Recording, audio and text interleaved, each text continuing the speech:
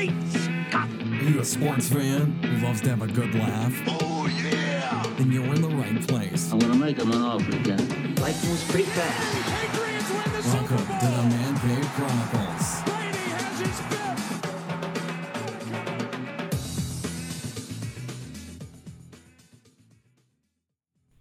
Hey everyone, welcome to another episode of the Man Cave Chronicles podcast, a podcast of top culture where everyone has a story. My guest this week, comedian and fellow Greek, Mike Koutroupas. Mike, how you doing? Hey, I'm doing all right. Yourself? All right, welcome to the cave. That's what I've been telling everybody lately. I like that. That's a good phrase. There you go. So, what's new with you? What's going on for 2018?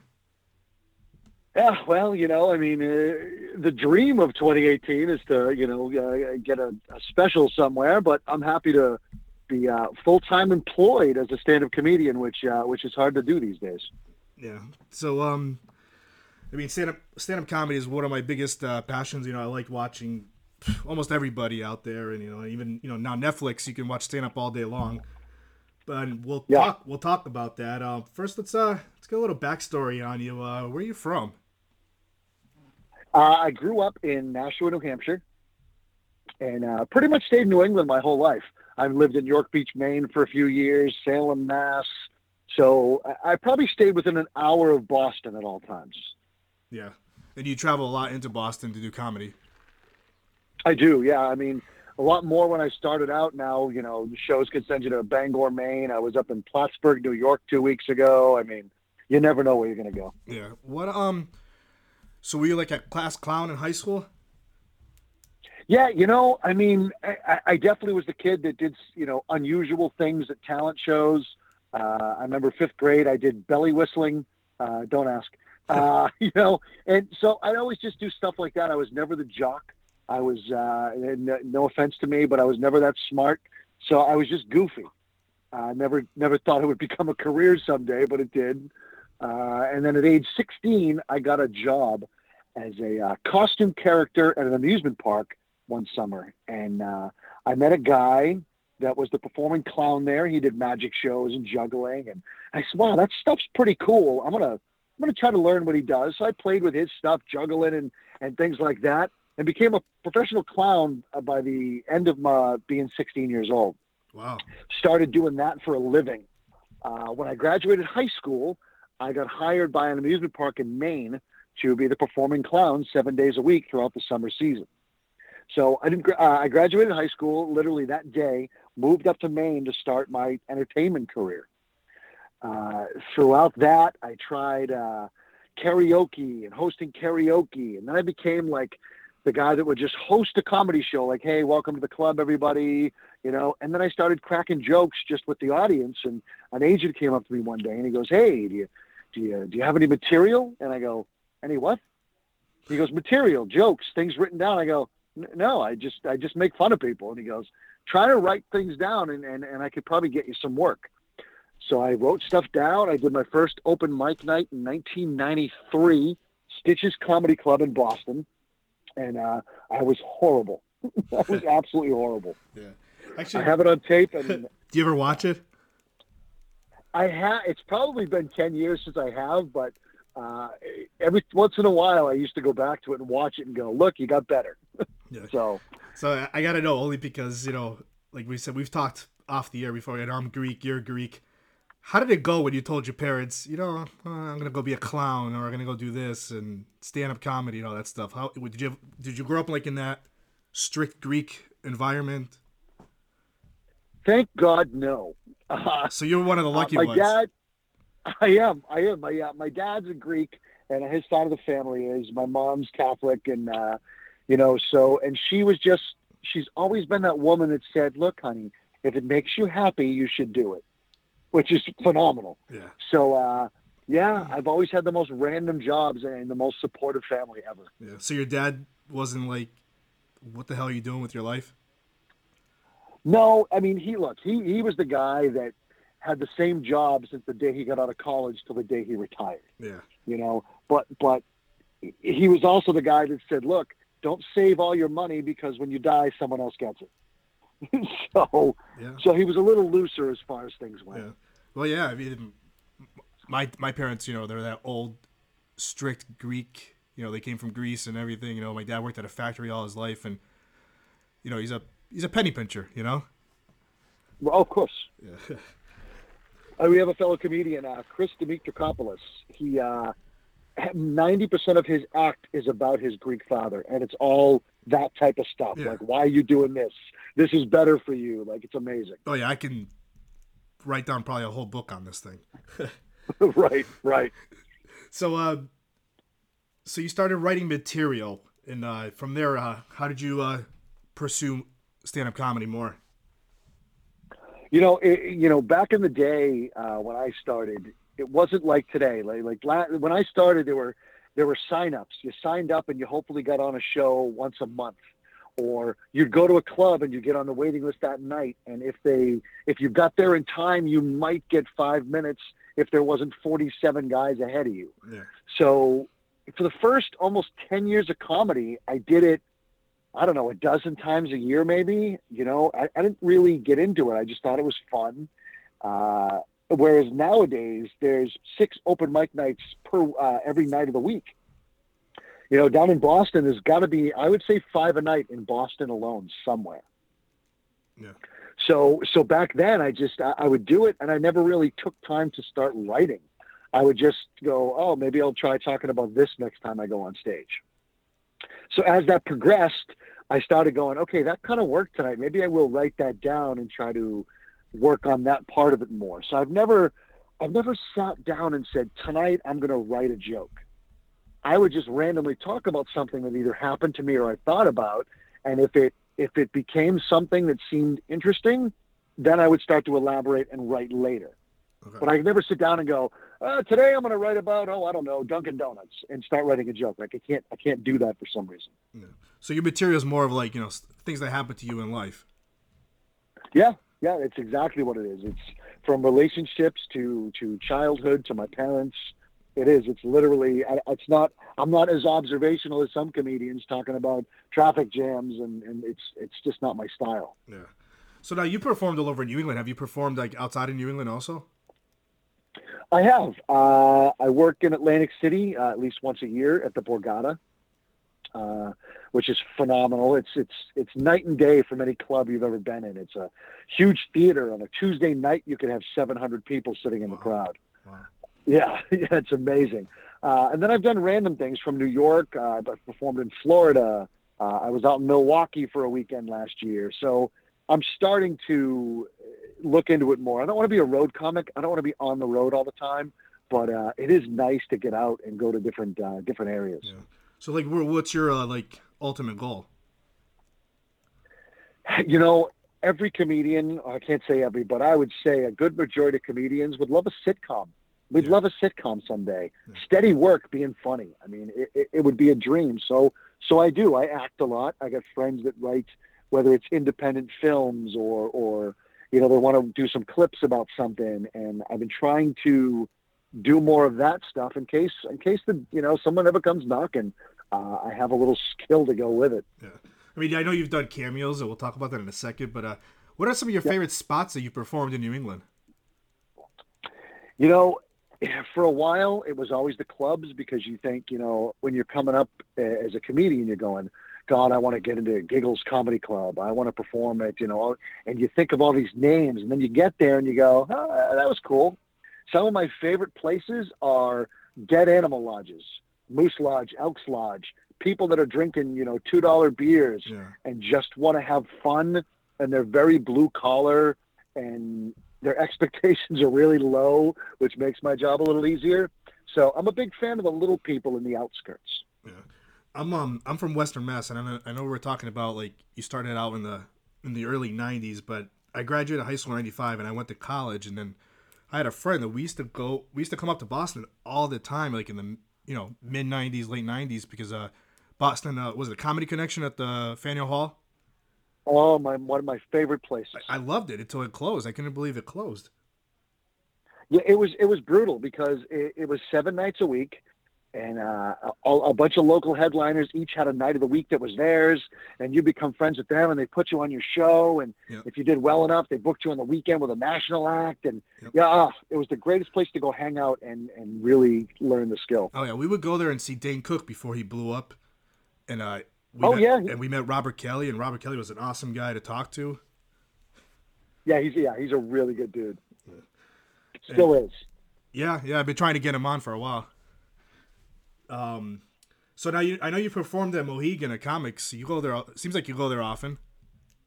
Yeah, I'm in there quite a bit. So they usually use me to feature for some of the national acts, which is always fantastic meeting some of these guys. But then I also headline certain Wednesdays or Sundays, or on a Friday night late show, I could be hosting their after hours Dirty Family Feud. You know what I mean? Yeah. They use me a lot, which is fantastic. Yeah. Who are some of the comics you've opened for that you loved working with? As a person that grew up in the 80s and 90s, Bob Nelson was probably one of my cooler ones. You know who Bob is? He's from Boston, right? Bob, Or no? I think he was. I think Bob lived in Boston for a while. He did the football player guy that came running out as all the different football players. Yeah, he was a big in the 80s and 90s, so he was a cool novelty. I've opened for Gallagher. I honestly don't know if it was Gallagher or his brother. I swear to God, I have no idea which one it was. I've worked with Gilbert Gottfried. So these are some of the old school guys that I've opened for. Some of my newer favorites, Tom Cotter, who came in second on America's Got Talent. Yep, I got him coming on in a few months. Oh, he is just awesome. As a person, his wife is fantastic. I've worked with her a few times. So he's one of the good local ones. Bobby Kelly, I've gotten to open for him twice. Once at Foxwoods before the club went to Mohegan, and then once at a private event. And again, like you said, he's just a good dude on stage and off. He's just really good. And you also worked with one of my favorites, Lenny Clark. Lenny I work with all the time because I book some small venues or private shows, and whenever I can, I try to get Lenny on there. I usually work with him at least twice a year just for myself, and then sometimes I get lucky enough to get put on a sideshow with him, which is amazing. It was funny. Good Lenny Clark story. Years ago, I went to Foxwoods, and I went to use the bathroom, and all of a sudden he's like, he comes right in there, and I'm like, that's Lenny Clark. And this was Lenny Clark when he lost all the weight and everything, and so I went back out, and I told my wife, like, hey, that's Lenny Clark. I want to go talk to him when he comes out. So he comes out, we start talking, and we had to, we're talking about how we went to the same college. That's how the whole thing started too. Like, I went to I took a semester at AIC, and he went there. We started talking. He even offered me tickets to his show, and it was like such a great guy. But I couldn't stay that night to see his act and everything. But yeah, he must have sat there and talked to us for like a half hour. So the good thing about Lenny, so I'll give you a quick Lenny story. Lenny will go to an event 7 hours early if you ask him to meet and greet, to sign stuff. Yeah. But when Lenny says his last joke, there is somebody outside with the car running, and he walks out the door, gets in the car, and goes home. Why is that? He's just done. He's what? He's exhausted from. I mean, you've seen him on stage, the energy he puts out there. So that's why he says, he goes, look, whatever you guys need, I'll do it. But when I'm done, I want to go. Yeah. I worked at him at Mohegan about a year ago for 4 days, and it was Skinny Lenny, obviously. He went to the gym during the day, then he would do the show, then he would go to a 24-hour gym at like midnight and work out again. Yeah.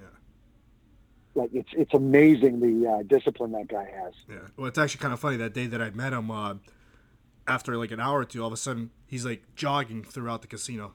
That's what his workout was. He's just headphones on. I'm not shocked. Headphones on, and he was just bolting.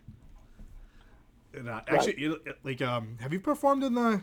One of my favorite things that comes out towards Boston, I've never been to it because it's always like an odd night that I can never go, is Comics Come Home. Oh, so they only, besides, I don't count Lenny in this, they only bring on one Boston comedian per year. Okay. So Lenny is not considered, he's just part of that core group. But they bring in one Boston comedian, and they go to the Giggles booker, who's Mike Clark, Lenny Clark's brother. And he gets to choose, and a lot of times it's based on who's doing well at that time or who he wants to push out there. And I'm just not in the loop enough. I'm like the third squad team. Yeah. I'm like, so it would be a dream. It's one of the, I mean, you're in the garden in front of tens of thousands of people. I would lose my mind to do something like that. That's actually kind of funny that you said it. Now they only pick one person because there used to be more local comedians and people that have come out of Massachusetts. So they must have changed. So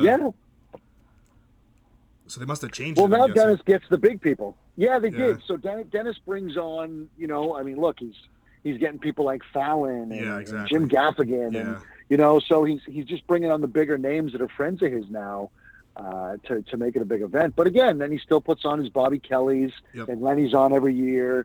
So I don't know. Yeah. So he puts together an amazing show. The lineup's never bad. Yeah. Now you've done cameos in movies, and have you done TV shows too, or just movies? So as far as TV shows go, I've done deep background on a couple. I had a really good featured role on a sitcom that never got picked up. Chasing Life was the one TV show that I was background a couple of times. You might catch the back of my head if you don't blink. And then there was a pilot called Broad Squad. It was about the first female officers in Boston back in like the 50s or 60s. And I played one of the lead cops. So we shot a couple episodes and it just never got picked up. Yeah. But now you've done movies too. You've done a few cameos in movies. I have. I've done a lot of background work in probably 30 movies. But I've had 2 speaking roles, one that has come out, one that has not come out yet. The one that came out was Bleed for This, the story about Vinny Pazienza, the boxer out of Rhode Island. Yeah. I was the ring announcer for the main event match at the end of the movie. Oh. So that was really cool. Yeah, it was amazing. I mean, I ring announce MMA on the side anyways, so it wasn't like it was a stretch for my acting ability. Yeah. Actually, I was going to bring that up in a little while. And So go ahead. No, go ahead. No, so I had that. Then the other one's called Alter Rock, where I play a DJ, which again, I'm a DJ on the side, so not a stretch, but I have a small role in that movie. Yeah. Now, you were also this is one of my favorite, like a favorite movie. It didn't do well, but Here Comes the Boom. Oh, I thought it was a great movie. So did I. Like, I even bought it on Blu-ray and everything. My wife's like if it's on sometimes it'll be on an FX and I just leave it in the background. She goes, "This again?" I'm like, "It's Kevin James. Come on." Right. Yeah, no, that was fun to make. I got to do a lot with that only because I work for an MMA league. So we used one of our cages for one of the fights. So I got to be there like all day setting up the cage while Kevin was practicing his fight moves in there. Yeah. So I get to spend a lot of time there. I had coffee with Henry Winkler while we were there. Awesome. It was that was probably my greatest. I'm not starstruck, but meeting him was pretty monumental. I mean, it's the Fonz. Yeah. You know what I mean? And I went up to him and I did the smartest thing ever. Everyone, I'm sure, brings up, Happy Days. I had just read a People magazine the day before, and I saw this little article about his son that was now directing. Okay. So I went up to him at the coffee line, and I go, "Mr. Winkler," and he goes, "Excuse me, it's Henry." And I'm like, wow, floored right there. And I go, "Hey, I just wanted to say congratulations to your son." I go, "It's great that he's making the move into directing." And he turned to me as if to say, "Thank God someone's not asking me about Happy Days." Yeah. We had a 20-minute conversation about his son and directing and movies, and it was just amazing. Yeah. He seems like he's like a down-to-earth guy. Sweetest man I've ever met on a movie set. Yeah. Now, so how did you get involved in the local MMA? Like, how did because I know I've seen pictures with you doing announcing on Instagram. Yep. It was probably 10 years ago. I was looking through Craigslist for side work, and it said looking for commentators, ring announcers, ring girls, and other staff for a new MMA league. And I said, I'll give it a shot. I got a good voice. I got a very deep. So I'd never done it before. So I went up to this little studio where these guys were, And they go, have you ever done this before? And I go, as a joke, I go, you guys remember those rides at the carnival where there's a DJ in the booth and the ride goes forwards and backwards? They go, yeah. I go, I did that when I was a teenager. so they go, all right, here's the script. Go ahead and read it. And I just belted it. I just did, ladies and gentlemen, welcome. And I did the whole thing. And they go, we'd like to give you the job without even interviewing anyone else. Wow. So, yeah. So I started working for them for like 7 years before they sold their company. But now I'm back doing ringside commentating for the people that bought some of their equipment. Okay. So do you do it often? Every like 3 months, they have another event. Yeah. Now, are you the owner of the Laugh New England also? I am. So tell us a little bit about that. So as a comedian, it's hard enough to get booked through people. So a lot of times we want to book our own shows, So I started kind of doing that, reaching out to people for fundraisers or going to this bar and trying it. And finally, I came up with a name. I just go, all right, Laugh New England. There it is. I don't know where it came from. Just came out one day. So that just kind of came the title of my company. So now we do fundraisers. We book, again, we do like a weekend with Lenny every summer at a couple of golf courses. So not as big as I'd like it to be, but it's a slow growing process and it's doing pretty well. Hey, all it takes is just a little hustle and, just keep working on it. And eventually you'll get it where you wanted it to be. Absolutely. That's the plan. Yeah. And now, you also you're a writer for the Steve Kotzel shows out in Boston, right? I am. So how did all that start? Well, so yeah, it's a late night talk show run in the basic format of any talk show. It's got a guest or two at the beginning, a comedian, a musical guest. So about 8 years ago, he reached out to me on Facebook and said, "Hey, we'd like you to be a guest on the show as a comedian to do a 5-minute set." I said, "Sure." So I go on there. I had a good time. It was really well done production for cable access. So I was pretty impressed. And then I ended up staying late and chatting with the host, Steve. And he goes, "Hey, we're always looking for new comedians. Could you help us kind of book some?" Sure, why not? So I finished out that season helping. And then season 3, he said, "Hey, we'd like you to be the comedy producer. You'll book all the comedians for the season. You'll come here. You'll pre-interview them and get them ready for the show." And that was great. And as years went on, I became the associate producer. I'm now the supervising producer, so I pretty much oversee the running of the whole production while it's going on. And I brought on friends of mine who are now the comedy producers. So yeah, and now he's all over the U.S. It's on in Australia. Oh wow, it's pretty big for a cable show. Yeah. Well, how long has that show been going on for? We're just finishing up season 9. Okay. And how many? Do you do one episode? Like, did you guys do just one show a week, or how does that work? Yeah, it's one a week. He usually does between 12 and 15 episodes a season. Okay. So is he like? But what kind of guests does he usually bring on? Well, so let's see. He's had people from Governor Dukakis. Yep. He's had Rex Trailer on, who was a big thing in like the 60s and 70s. He's had Governor Deval Patrick on. But then he also brings on like local authors. Most of the bands are Boston-based bands. Some of them are opening for bigger acts, but it's more the little people. But then we've had on Lenny Clark, Tony V, Steve Sweeney, like the big Boston-named comedians. Yeah. So we've had a lot of actors on. We've had some of the local actors that were in movies like The Fighter. We had the author on that wrote Diary of a Wimpy Kid, which is a big series for kids. Yep. So, yeah, he gets some decent names on there from time to time. Yeah, that's great. I mean, yeah, I think I've seen it on, well, it used to be on UPN. I don't know what channel it will be on now in my area, because that channel has changed names so many times. yeah, it definitely has. But it's also online, right? You can watch it online. Yeah, you can go to stevekatsos.com. There's clips on YouTube. There's if you go to live stream, it has its own channel. So It's definitely out there. All right. And is there anything else you want to tell the listeners before we finish this? Come check me out, MikeKcomic.com.